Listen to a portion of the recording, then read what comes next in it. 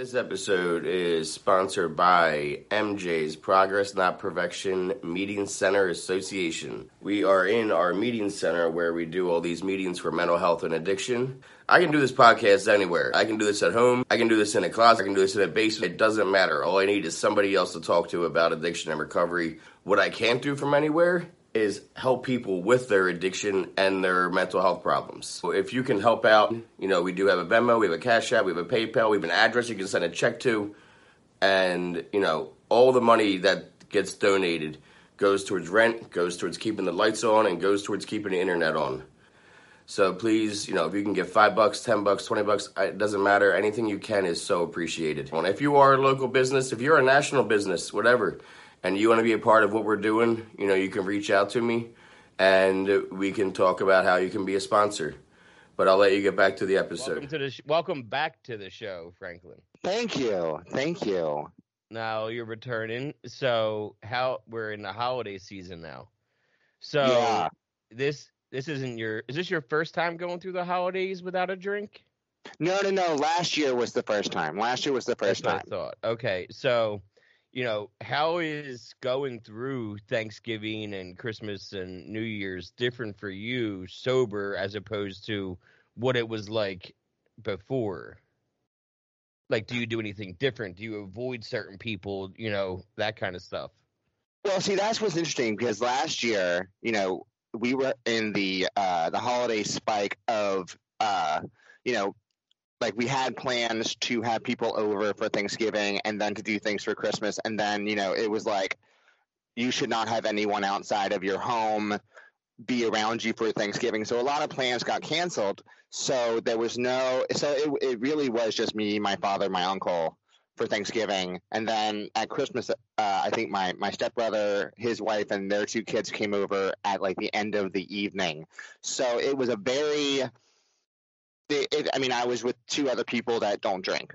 So that makes a lot of sense then, and I didn't even think of COVID last year. Yeah, like nobody was vaccinated. Everybody was still like hunkering down and like, minding their P's and Q's. So like that makes a lot of sense that you would have been able to kind of not breeze through it, but feel like you could get through it a little bit easier because there's less pressure to go to like events and like gatherings and shit like that. Yeah.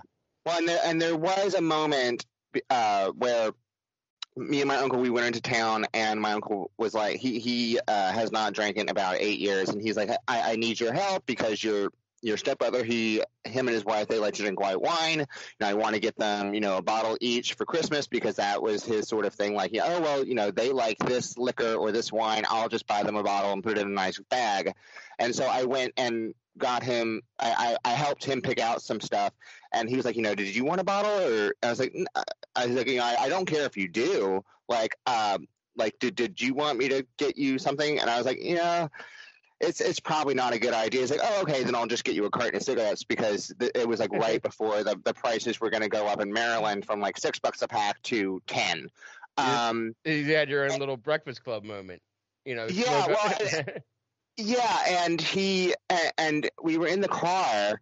And he was like, I hope like, I wasn't testing you. Like, you could have said yes. He's like, I really don't, I'm not one of those people that's like, oh, well, I don't drink, so you can't drink around me. And I was like, like, I thought about it. I really did. And this is something that I actively have to tell myself. And I don't know if you can relate, but I just sort of have to think, what will the end result be? Yeah, what I call that playing the tape out. Yeah, it's like, like you want that buzz because that's not all anybody wants when they do any kind of substance. Like, you want that initial sort of euphoric kind of homey, warm, welcome feeling. But then it's like, what is the end result? Yeah, warmth is always the word that comes to mind as like the first feeling that you get. It's like a blanket.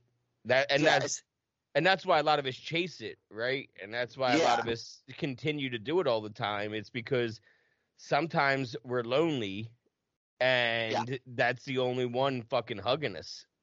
You know? And I actually had somebody ask me once, what did it feel like, to do a pill or to have that first drink? And I was like, okay. And the person was a smoker. I was like, okay, have you ever had, a flight and you have a layover, so you can't smoke once you go through security, and then you're on the first flight, and you're doing well, you're doing good, and then you have a layover, but you don't have enough time to leave the airport, smoke the cigarette, and then go back through security for your next flight. So then you have to sort of wait, and then you have to go, and there's no smoking rooms anymore in airports. So then you have to go. So like when you finally get that cigarette after how many hours of not smoking, of not being able to, there's a relief to it where it's like that first when you light it and it's like, hello, friend.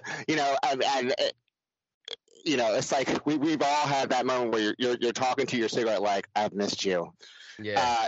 And so what I, because last year was the first year that I really was like, you know what, me drinking at this point is just stupid. It's stupid. Like, I am seeing the writing on the wall in terms of what, I can't fool myself anymore. Like, I'm 31. Like, this is just stupid. And you just have to think, like, what is the end result going to be? What is the end goal going to be? Like, what's going to happen? Even if, it's a totally fine, lovely evening, like, how are you going to feel tomorrow?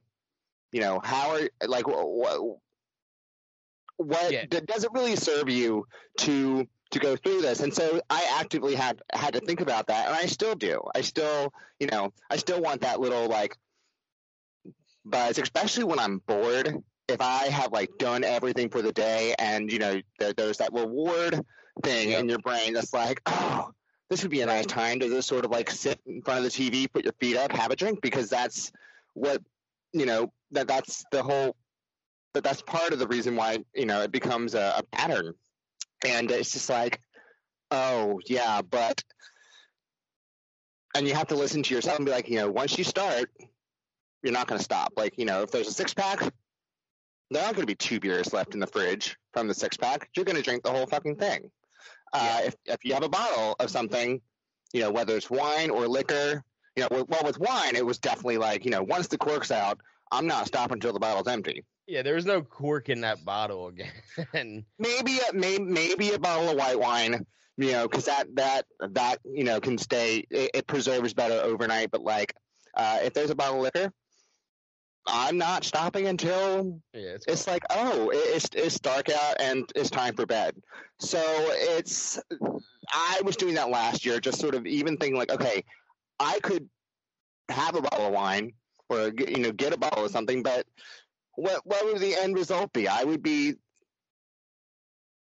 drunk, trying my best to behave myself and, prove that I don't have a problem around 2 other people who are 60 plus years old who are not drinking. And that's just why? And, it's, and realizing that on my part, I feel like that's just like, oh, well, that's a sign of growth. But it's, but I definitely do think this year, trying to figure out, what to do for, Thanksgiving, I'm staying here. But, for Christmas to New Year's is like, do I go back to Jersey? I would like to go back to Jersey, maybe surprise my mom, see some of my relatives, because I didn't get to see them when I was in New Jersey last year. But then I'd be at the family Christmas party, and I have a large family, and they're large and loving, but one of the ways they love you is, they have opinions, and, if everyone else is drinking,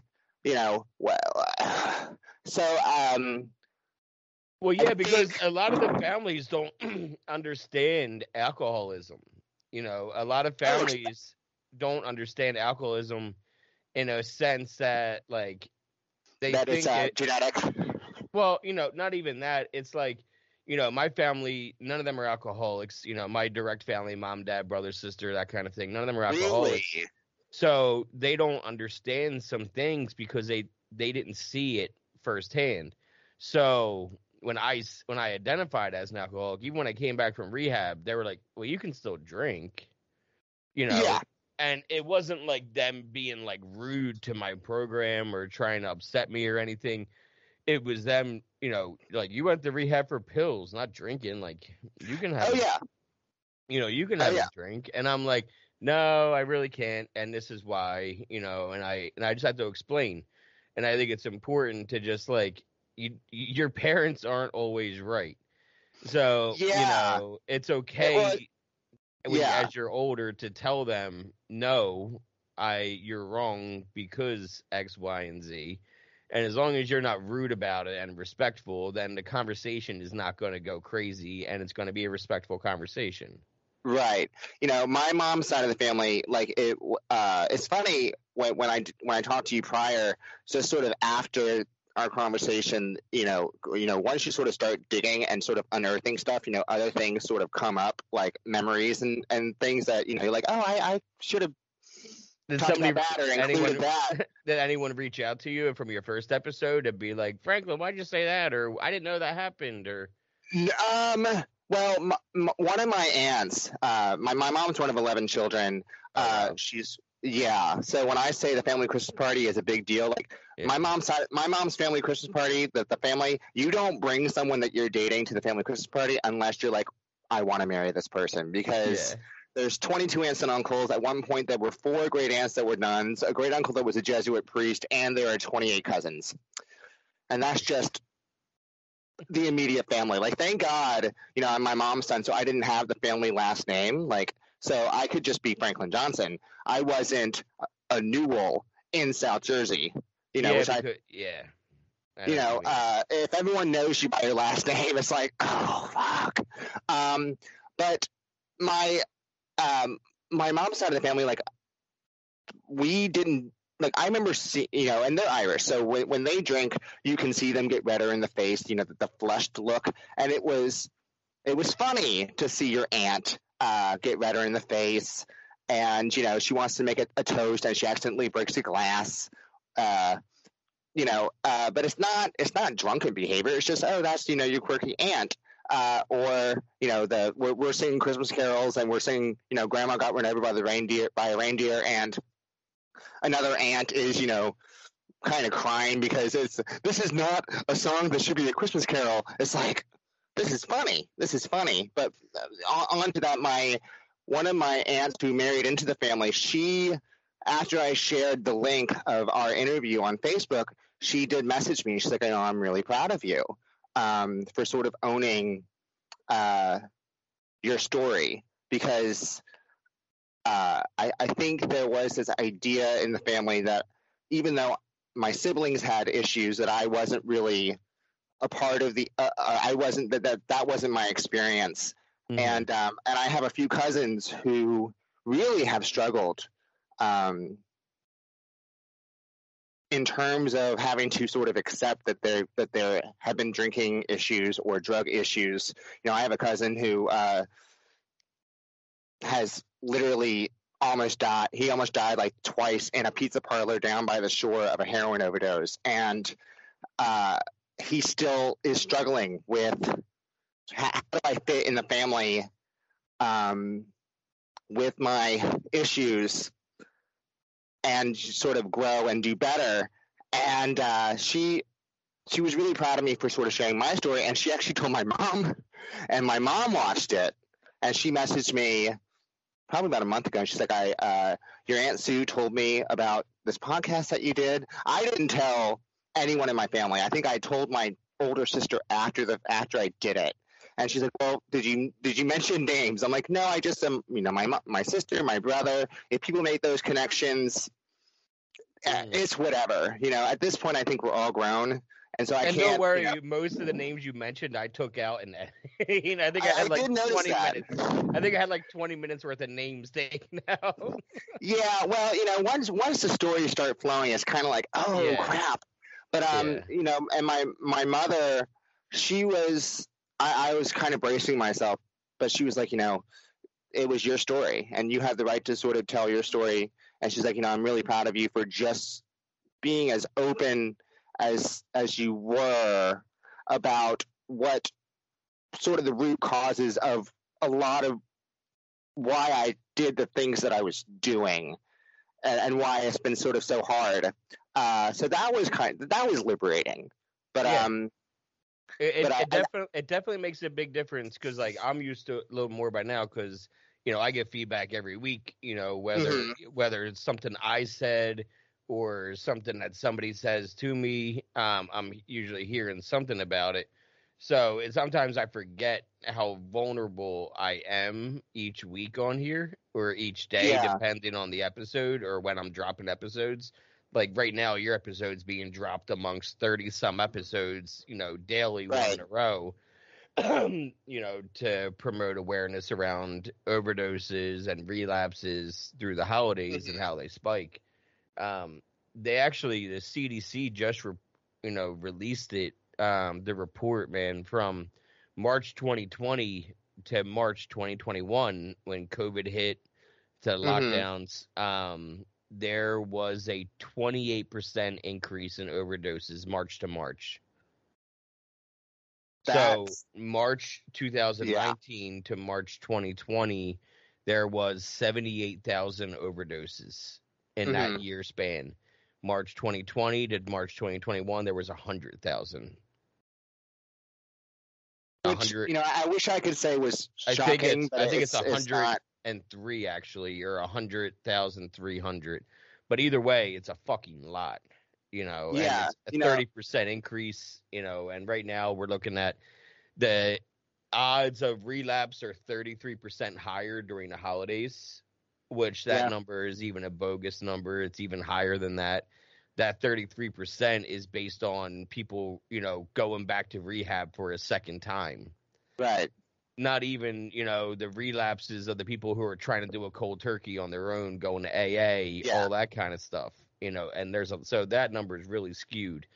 And I think it's actually based on the numbers of, like, I went to rehab. I still get phone calls from my old rehab 3.5 years later. Hey, you still sober? I'm like, yeah. And that's also how they get that number, is by calling old patients. So there's a lot of people that are like, yeah, I'm still sober, and they're fucking not. So that number is definitely skewed. And, I think, Is there a certain thing for you that you struggle with for the holidays to get through without drinking or using? Like for me, it's grief and loss. Where it's on my mind a lot.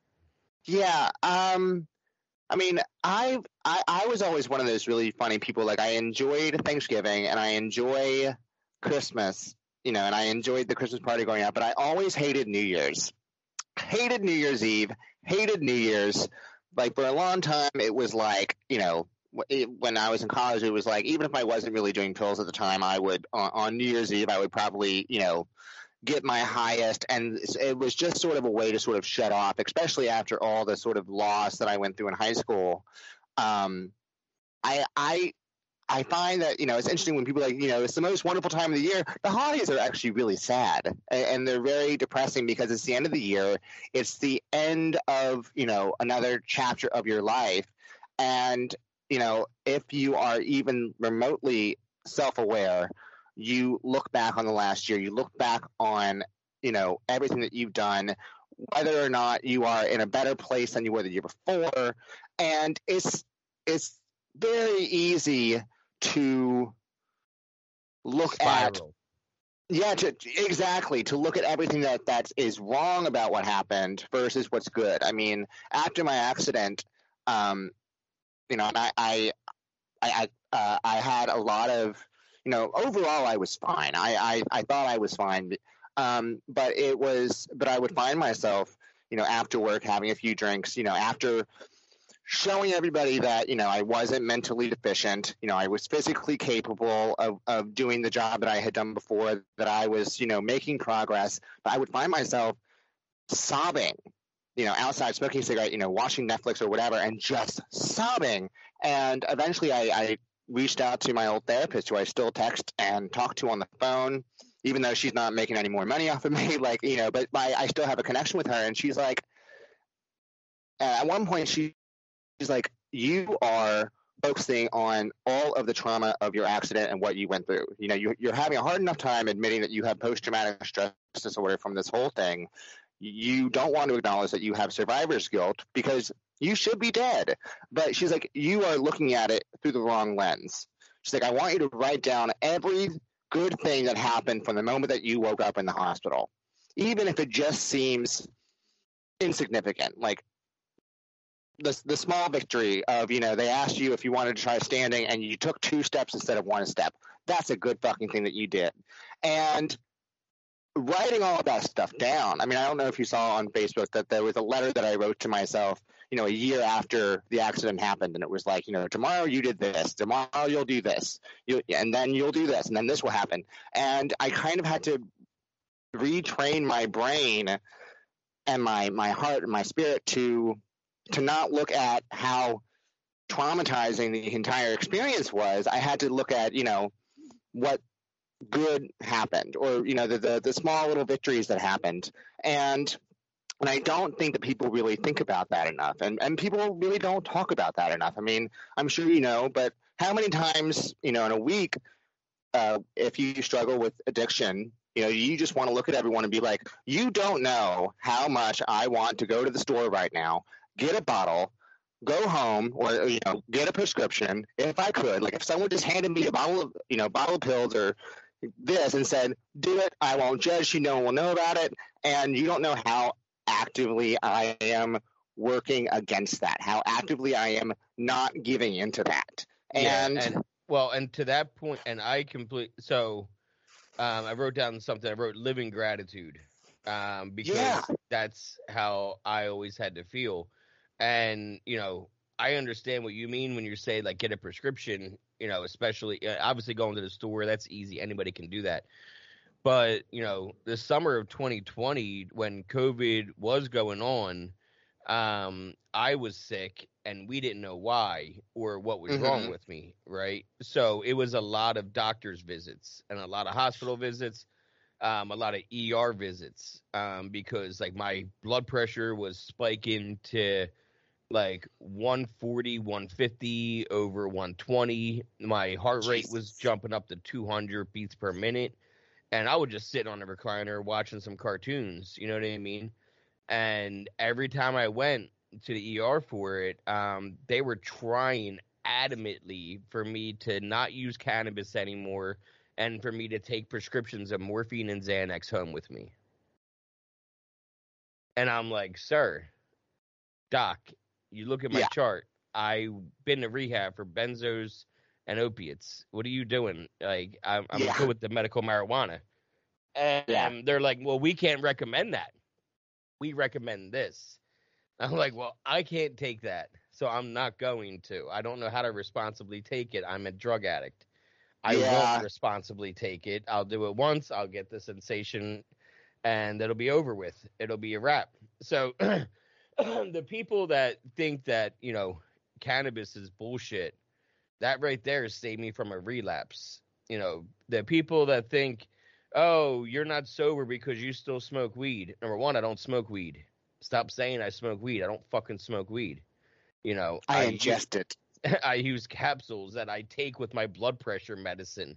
That most of the time I don't even feel that it's even running through my system. I just know that it is because my anxiety and my stress isn't through the roof and my pain isn't debilitating. So, you know what I mean? So, but the point is, I have a friend who was taking like 7 different medications, Klonopin being one of them. And this is like one of my best friends. Like we're so close. People think that we are like secretly gay together. And I'm like, no, like we just like. Wait, are you gay? We're shocking. Yes. Everybody, Franklin is coming out on my show. We have big news. Officially. Yeah. Franklin is out of the closet officially. Sorry, ladies. Yeah. But he was severely over medicated, and he was totally convinced that he had like borderline personality disorder, that he was a diagnosed sociopath, narcissist, everything. And I'm like, dude, you are taking way too many medications. And, drinking on medication is not good. I mean, I sort of had to wrestle a gun out of his hand a couple times and be like, I am this close to calling, your parents and letting them know what's happening because you're scaring the fuck out of me. But he was raised in Christian school, and he thought that, smoking weed was bad. And, well, the doctor gave this to me. It's my family doctor. Why would my family doctor overprescribe me drugs? I'm like, because he's your family doctor? I don't know. I was like, you are overly medicated. Your notepad. Yeah, take out your notepad. I'll give you a list of reasons why. Yeah, and he stopped drinking, and now he just he does dabs, and the weed Yeah, that's basically condensed down to wax, and he yeah, I smokes that a can't couple do that times a shit. day. Yeah. He's had to figure out what works for him. But and I think he also realized that he had like ADHD, a mild form, and so he's taking a very mild form of Adderall. And one day we were hanging out, I was helping him build a fence. He's like, "Is this what normal people feel like?" I'm like, "What do you mean?" He's like, "I don't have the desire to like kill people. Like the voices in my head are not telling me like bad things." I'm like, "Yeah, I mean, I think this is what most people feel like." And so, if you get the right regimen of THC, whatever, CBD, whatever that works for you, it really does help on an emotional, mental level. And, it's changed my life. You know what I mean? It's changed my life, and it's kept me away from having to take prescriptions. Because if I wasn't prescribed cannabis, and here I am 2 years clean and sober, and I'm sitting in a hospital, right? And they're like, well, here's your pills, and this will make you feel better. And I didn't have a prescription for cannabis, I probably would have taken them because I would have needed relief from how I was feeling. Oh, yeah. So luckily I had that medicinal, where I could be like, oh no, I already have something that I like, that I prefer, that will work good for me, and I won't get addicted. Because, my problem is now not fixed, but like I guarantee you I still would have been on the Xanax and still would have been on the morphine. They love prescribing that shit because they get paid every time you fill it. Exactly, which is why there's that Hulu show Dopesick that I will not watch, because I was like, dude, I've been exposed to this shit enough. I don't need to watch a dramatization of watching it. I apparently it's really good. I'm just like, you know what, like I'll hold off. But it's the last episode is today. We got to watch it. Okay. We got to watch a finale today. But it's only triggering a little bit. At least for me, everybody has different. I was triggers. Just making you more angry. Like, fuck these people. I've been angry with them. They can't get any more angry. Like that's this fuck is privatized medicine. Damn it! Well, this is loosely based on. Well, we know it's based on a true event, obviously. But I've already watched the documentary on this. The documentary is on HBO. It came out a few months ago. It's called Crime of the Century. Yeah. So this is basically the dramatization version of the document. It's almost like when Netflix released the Ted Bundy tapes and the Ted Bundy movie a couple months later. Right. Yeah. Same shit, different networks. But it is the same thing. It's the same people. It's all the same shit that they covered in that doc. They're covering in the show. So I kind of know what's going to happen sometimes because like we lived it too. Right. And I know what happened with OCs. I know they turned to OPs. I know that was 2009. I think. I think it was 2009. When there was the gel. Yeah, when they turned to the gel OPs. That would have been 2010. I want to. I mean, maybe it was introduced in 2009, and it wasn't really because I remember being the summer after I turned 21. I was still doing a 40 every once in a while, and it was still able to be crushed, but they were becoming harder to find. That's what it was. It was like 2009 was when they started phasing them out. So it's like when you phase out old currency. Yeah. When you find them in 2010, you're paying sometimes $2-3 a milligram because they're so scarce that the dealers know, like, hey, fuck you, pay me, because if you want this 40, you're paying $100 because you're never gonna find a 40 somewhere else unless you want to eat a gel 40. And which, it's so funny. It's not gonna do shit. No, they were like $0.25 a milligram compared to $3-4 a milligram. Like it was a total. Oh yeah. The only time I ever used OPs, the gel ones that you couldn't crush, because I could get them. I could get them all the time. I could get the 20s like a drop of a hat. Like my buddy could get them so easily. And the thing is though, I would only take those when I would be without John's, the Roxy's, right? Because then I would like, all right, well, I'll take this 20, and it's time release, so it'll stay in my body for a certain amount of time, releasing, and I'll eat it correctly and not try to do anything crazy. And then once I get 30s again, I'll be good. Yeah. I need people that had the. I need people that had. I'm blanking on what it's called, but like if you wanted to get off of Suboxone. Suboxone. Like I need people that had this you know like what's a funny drawer is of Suboxone strips. Yep. We say Suboxone, but it's actually Suboxone. And it's a Jersey. It's definitely a South Jersey thing. Once you have to figure out how to say Oakland instead of Oakland. Yeah. You know, it's Oakland. I'm like, so yeah, it's definitely a South Jersey thing. Like I don't have the accent, but my pronunciations of certain things is definitely, it's like, yeah, you live there. But funnily enough, when you mentioned the hospital, like when I was in the coma, a medically induced coma, my family and friends, they were telling the nurses, like, look, you know, when he wakes up, he's not going to want to take anything. Like he's been clean for 14 months. He just celebrated a year being clean, cold turkey. He's not going to want to take anything. So we're just letting you know, like, we trust what you're going to say medically, but, you know, you're going to hit resistance from him. And one of the first things I remember, and I didn't realize that, you know, that little thing on your finger, like that's showing your vitals. And, you know, that's why they're coming in being like, you know, what's your pain level at? Like on a scale of 1 to 10, where are you at right now? And I kept lying. I was like, I'm fine. Like, well, your vitals are telling us differently. I was like, I'll just take Tylenol. Just give me Tylenol. They're like, and I actually had to have some of my friends, one of whom, my friend Sunda, who she had addiction issues back in the 80s. She's like, look, you need to rest.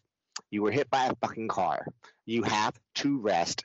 And one of the nurses who I actually knew from where I worked, she's like, look, we're not giving you morphine. We're giving you Dilaudid. It's chemically different. Apparently, it's less habit forming. And you won't really enjoy it, but it will take the pain away. You can. She told you all of that so that in your mind you wouldn't enjoy it because I didn't. I was going to say, well, I definitely did Dilaudid recreationally. I was sniffing Dilaudid all the time. Oh, seriously? Recreationally, yeah, like yeah. Oh God. So she was definitely. It's a good thing. That's a smart fucking nurse to tell you all that this way. Yeah. And I didn't have the pin. I had a port, and so like they would wait. Like I would wait until I was physically shaking in pain, which I did not realize was possible. Like if you are in so much pain that your body is just convulsing, and it wasn't like the tremors if you're not drinking or if you're hungover or if you drank too much from the night before and like you got the shakes, like physically trembling. And you know they would wait, and they're like, you know, just breathe it out for another 30 minutes. And so I would be there, you know, while my mom is like, you know, with her rosary, you know, just like, you know, just it's 5 more minutes. They're going to come in 5 more. And I'm just like, okay. And so then they waited till the absolute last moment to sort of put the Dilaudid in. And there was relief in the fact that I wasn't shaking anymore. And then I would go to sleep. Like it was I think I had a very good medical team around me, you know, people that really did understand that, you know, I didn't want to be in pain, but I did not want to walk out of there enjoying the high at all. And I would be around people. I'm like, why did I enjoy this? This is the worst feeling ever. Like, yeah, you know, it's interesting when you talk about. Yeah, it's different. I think when they administer, because I know when the doctor shot me with fentanyl, I fucking hated that feeling of being high. You know what I mean? It's so like, yeah, I didn't like, enjoy this. And did you ever watch Criminal Minds? You watch TV? You ever watch Criminal Minds? Criminal Minds and NCIS were like 2 of those shows that I would watch if it was on, but I did not watch. There was like a back-to-back episode thing, and I think it was James Vanderbeek. Probably. Or was it Mark Polglasser? It was one of those dudes from the 90s that was like, you know, a heartthrob, like a Zach Morris or one of those dudes. He played. I think it was Gosler. I think Gosler was on it. Yeah. And he played a serial killer, and he actually kidnaps Spencer Reed, you know, the nerdy one, and the nerdy one that's actually like gorgeous. Yeah. Yeah, you know what I'm talking about. You know, and anyway, the nerd doesn't mean not gorgeous. I hope. Oh no, that. But he was like the awkward one who's like secretly a model. Yeah. Yeah. So, but he got kidnapped. Well, not kidnapped, but he got, you know, abducted by the serial killer that was shooting him up with Dilaudid while he was holding him hostage. So when Spencer finally, it's a TV show, they get him out of there. Spoiler alert, it's like season fucking 3. They get him out of there. He is then hooked on Dilaudid and starts creating a problem where he's buying Dilaudid on the street and buying heroin on the street for a couple episodes, and they have to like get him some help. So, oh yeah, no, I did not watch that. But also to your point of what would piss you off from Dope Sick, you mentioned it without even mentioning it. When you were in the hospital, you said there was a scale that you had, a 1 to 10, right? Mm-hmm. So yeah, that scale came into existence because of Purdue Pharma. Purdue, God. when they released Oxy in the 96, 97, they wanted every fucking ER doctor to be like, you need Oxy, you need Oxy, you need Oxy. Because they're seeing all the people every day, all day long, that are in moderate pain. And they were trying to hit that demographic of moderate pain. So they would do that by giving it to the ER doctors. So they're the ones that created the 1 to 10 pain scale for the doctors to be able to say, you're a 5, here's some Oxy 20. You're a 6, here's some Oxy. That was all created by Purdue Pharma 25 years ago so that doctors and ERs could push Oxy on us. And that scale still exists. Yeah. Obviously, it's there. They're utilizing it for other reasons now. But the only reason it exists in the first place is because Purdue, in the late 90s, implemented it with the hospitals as a way for them to push Oxy easier. That's crazy. And it makes total sense. Every doctor's office, anybody who's listening or watching who's been to the fucking doctors in the last couple of years knows it. You see that chart. It's the happy face. It's the sad face. They make it so childlike and so, but really behind it is Purdue with the cross skulls and everything trying to sell you fucking Oxy.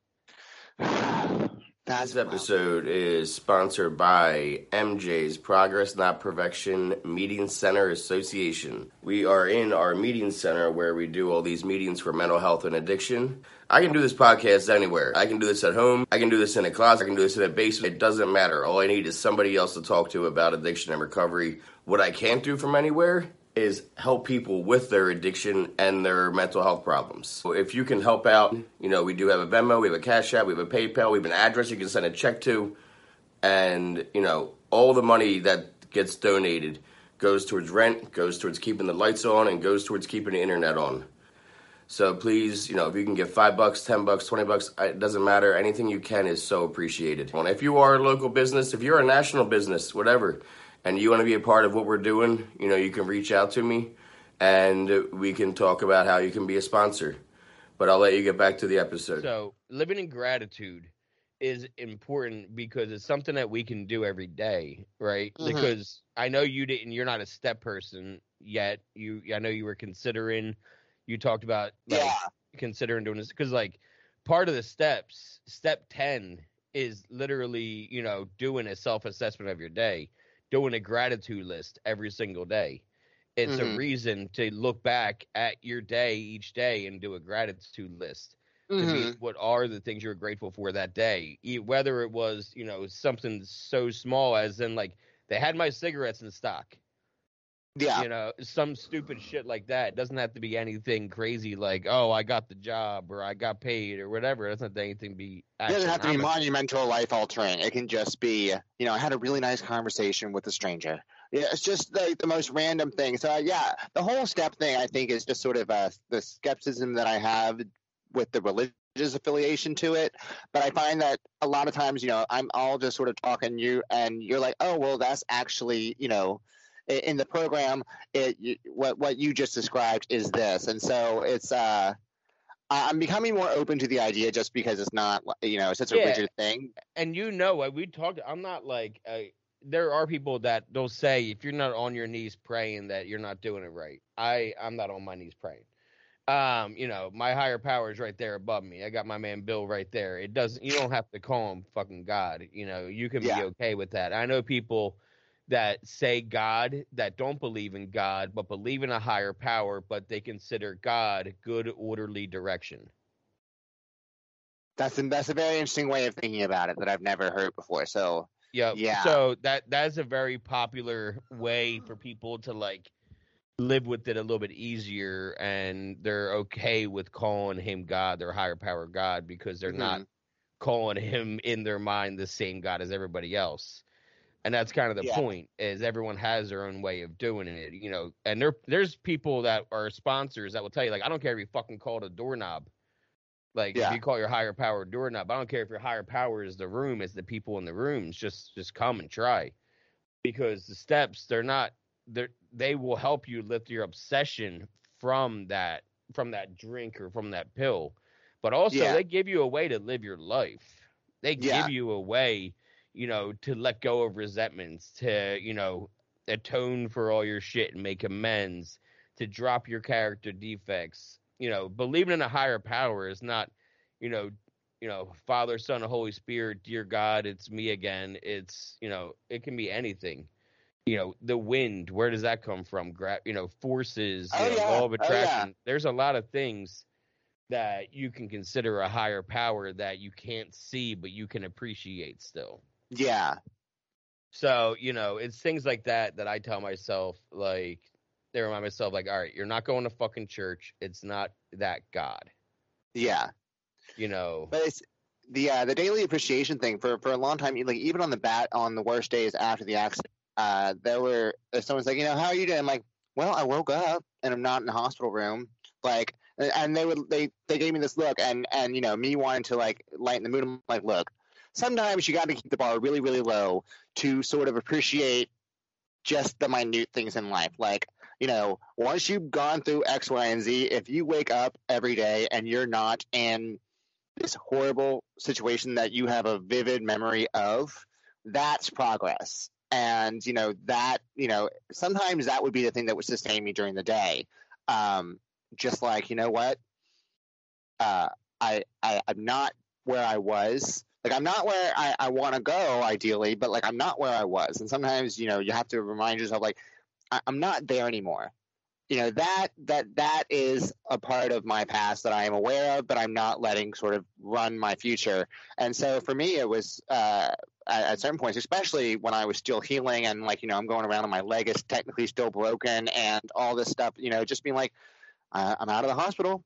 You know, I paid rent this month. You know, it's just it was very sort of small stuff. But and it's supposed to be. It's allowed to be. It's supposed to be, because when you think about it, when we're dealing with anxieties and we're dealing with things that upset us on a daily basis and that trigger us, usually they're small things too. You know what I mean? Usually they're minute things that aren't going to mean shit to us in a year, let alone an hour, but yet we let them drive us crazy for that hour or that year when it doesn't really matter. Oh, especially if you're in a triggering situation, like, you know, I dealt with the death of my stepmom, and she was sick for 2 years from pancreatic cancer, and it was, I mean, cancer itself is scary. Yeah. Finding out that a loved one has cancer is scary enough. When you find out that it's like that it was pancreatic cancer, like, it's one of the scary cancers. Like, it was, and so finally, you know, grieving that and going through that, you know, afterwards, people were like, you know, how you doing? I'm like, well, you know, someone said a joke earlier and I laughed. You know, going through grief and sort of tremendous sadness, especially in the post-COVID world where all of our lives sort of imploded. It's very sustaining for me to just sort of have those small moments. I mean, I'm one of those queer people that's like, you know what, that is a beautiful sunset. Or, you know, I go outside to smoke a cigarette and, like, the light shines through the trees and then in the most beautiful way. And it's like, oh, we don't appreciate just this. It's so minute. Like, you know, sometimes, like, we don't just look up and appreciate how blue the sky is. You know, sometimes you just need that small thing that means only something to you. You know, someone says a joke and you just smirked, and like, it lightens the load a little bit. And for me, that was kind of what prevented me from really going through, like, a really off the cliff thing after my stepmom passed away, just because it was, or like right before she passed, but we knew that she didn't have long. That it was, surrounding I basically surrounded myself with the friends that like would let me laugh 1 minute and, I could laugh with them. And then, if I was just utterly depressed and utterly like this close to just falling apart and crying, they'd be like, okay, you can fall apart. Like, here, this is fine. But, it was very actively like, you're not going to be alone in your room drinking, watching TV and sobbing. Like, you can be sad if you want to be sad, but you're going to be around us. And it's perfect. Fine and it's safe. And and so sometimes it's people and sometimes it's a small thing that gets you through that moment of tension where it's like, where you would have gone to the store and gotten a 6-pack, or you would have, called that dealer, but those triggering moments and those times that just sort of make it very where you want to check out. And it's good to have those moments to sort of reel you back in and go, no, like this is okay. Yeah. I read something, my friend's a writer. She wrote an article, and it was about the decisions we make in a day, and how you can't let one decision take your day down basically and make your day be horrible. Because can you take a guess how many decisions we make on a daily basis on average, like in our mind? Not even like out loud decisions. Oh yeah. So like even just you putting your finger to your cheek was a decision that you made. Yeah. So how many do you think you make in a day? Oh, 150,000. It's 30,000. Yeah. So you make about 30,000 decisions a day. Yeah. So if one bad decision you make out of 30,000. That means you made a lot more good decisions than you did bad. Oh, yeah. Don't let that one bad decision ruin your day when you made a lot of other good decisions that you're not even thinking about. Oh, yeah. Well, I would always find this, working in the restaurant industry. It's like, are you going to let that one bad customer ruin everything else that happened in your day? Like, yeah, maybe you made a mistake, or, maybe this person was just awful, but like, smoke a cigarette, calm down, but like, do not let this affect the rest of your day. And if it's going to affect the rest of your day, then kindly ask to go home and sort of ruminate on that, because, that pause is very important.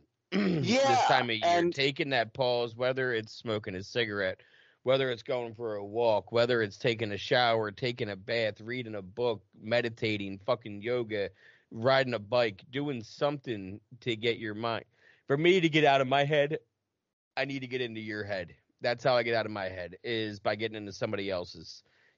Talking to somebody else about what's going on with them, and never mention anything with myself. And the entire conversation is steered towards you, whoever I'm talking to. And that's how I get out of my head.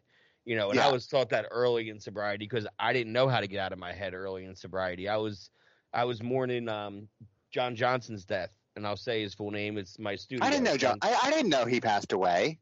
Really? Yeah, John was in a bad car accident, June 12th, 2012, and he passed on 42. And he had flipped off 42 in Deptford, right by the new Walmart and all that. Yeah, so that's why it's. Okay, I think I did see that, but I lived in Jersey at the time. I was not. Wow. Yeah, you graduated with Liz, with his sister. But yeah, so, what was I saying about John? After his death. You were thinking about his death, or I lost my train of thought for a second there. Because you were so much getting out of your own head. You weren't really taught how to get out of your own head, and there was a connection to his passing. Yeah. Yep. I was mourning John's death. This was 6 years after the fact. But it was the first time. It was the anniversary of his death where I was sober. Because he passed in 2012, and I got sober 6 years later. So now I am 45 days sober, roughly. and it's the anniversary of his death. It's the first time I'm doing any real grieving in my life at this point. Oh yeah, it's hard.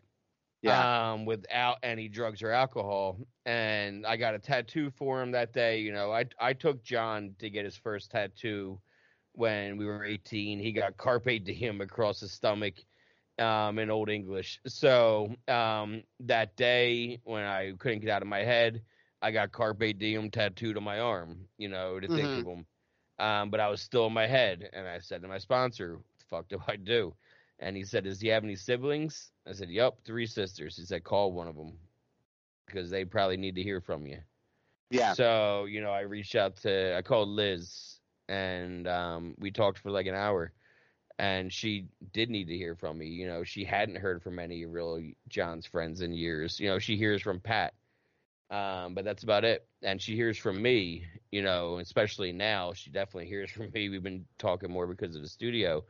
But you know, it was something that I needed to do that day. So now every time that I'm stuck in my head, that's what I do is reach out to somebody, see if they need to talk, you know, and the podcast is a huge way to do that. I mean, obviously, you know, I'm putting out a shitload of episodes right now. And so that's a lot of my time that is staying out of my head because I'm staying in yours, you know, so doing this is, you know, helpful for other people, but it's helpful for me too.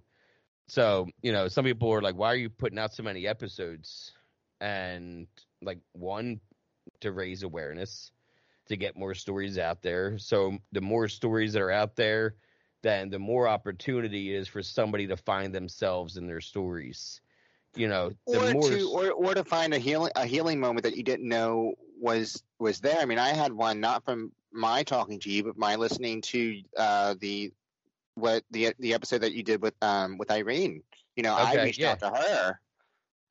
Because I had forgotten the connection that, you know, she kind of had with the death of a mutual friend of ours. And so I reached out to her just being like, hey, like, I hope this isn't inappropriate, but like, you know, but you are not as responsible for this person passing away as you think you are. This, you know, I was around him, you know, the days leading up, and this is what I experienced as his friend. So I really hope but that was healing for me, and I know it was healing for her, just because it was like, you know, just sort of realizing that, you know, other people, you know, in a weird way, like, even if you don't think that you're helping someone with your story or with, you know, just a little bit more information, a little bit more context, you're helping somebody heal in a way that they, you know, might not have even realized that they needed to heal. You know, they can kind of let go of this hurt, and they can do that. And you know,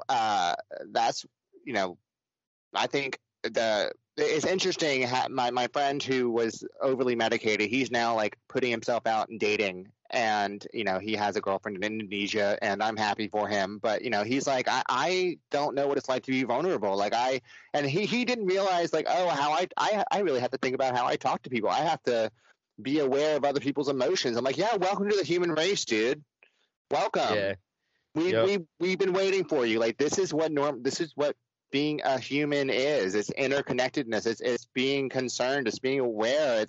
It's, you know, being held accountable or being mindful of how your actions might affect people. And, you know, you know, it's like we're all sort of on the same boat, you know, and it's, you know, you can't do anything alone. And that's what I realized when I went through my accident. Like, there was no way I was going to make it alone, you know, in terms of recovering. Like, you know, bones heal, but like, you have to rely on someone to help you go to your physical therapy appointment. You have to rely on someone to sort of be there to talk to you when, you know, you're like sobbing in the bathtub, you know, doing an Epsom salt bath because your body hurts. And you have to, you know, like, we all, like, no person is an island. And when people are like, oh, I don't need anyone, I'm like, bullshit.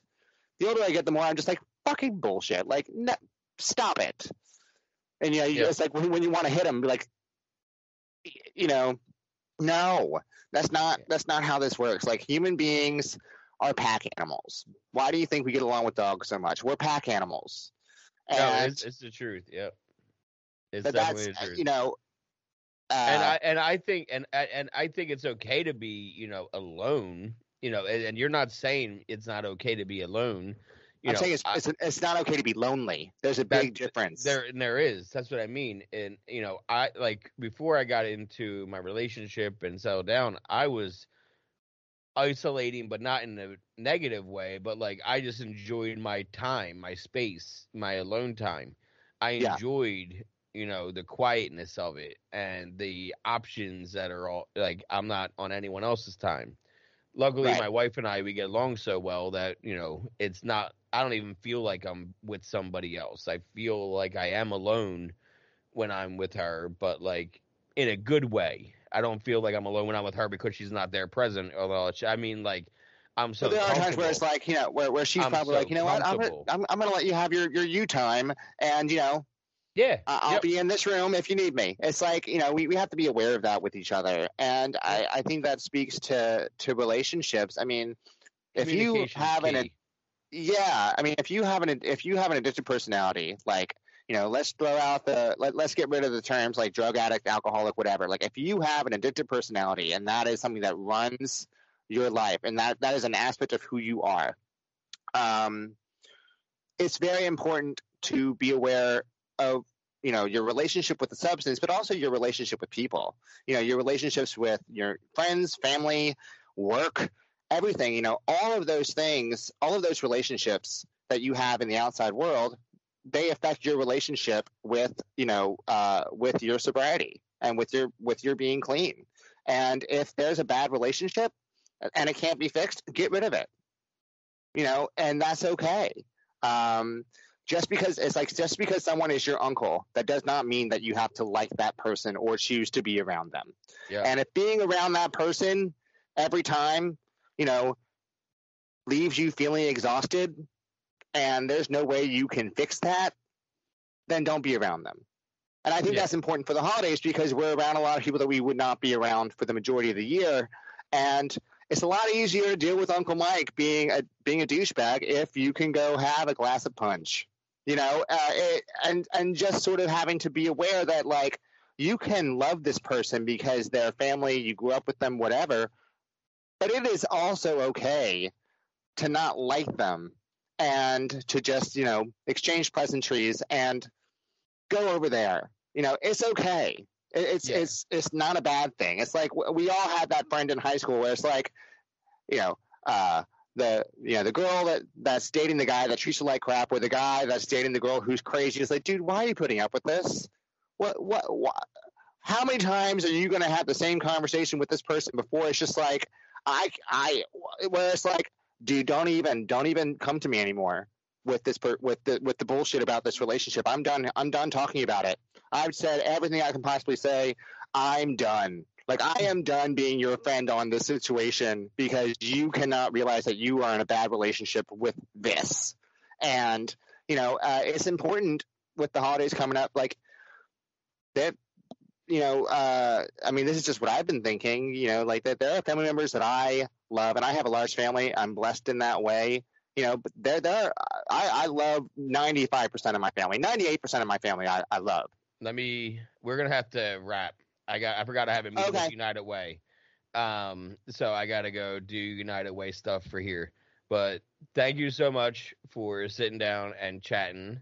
And we'll be in touch, obviously, about the holidays and everything. But thank you again, Franklin, for taking the time to sit down with me. Always happy to chat. See you later, buddy. Bye. Bye.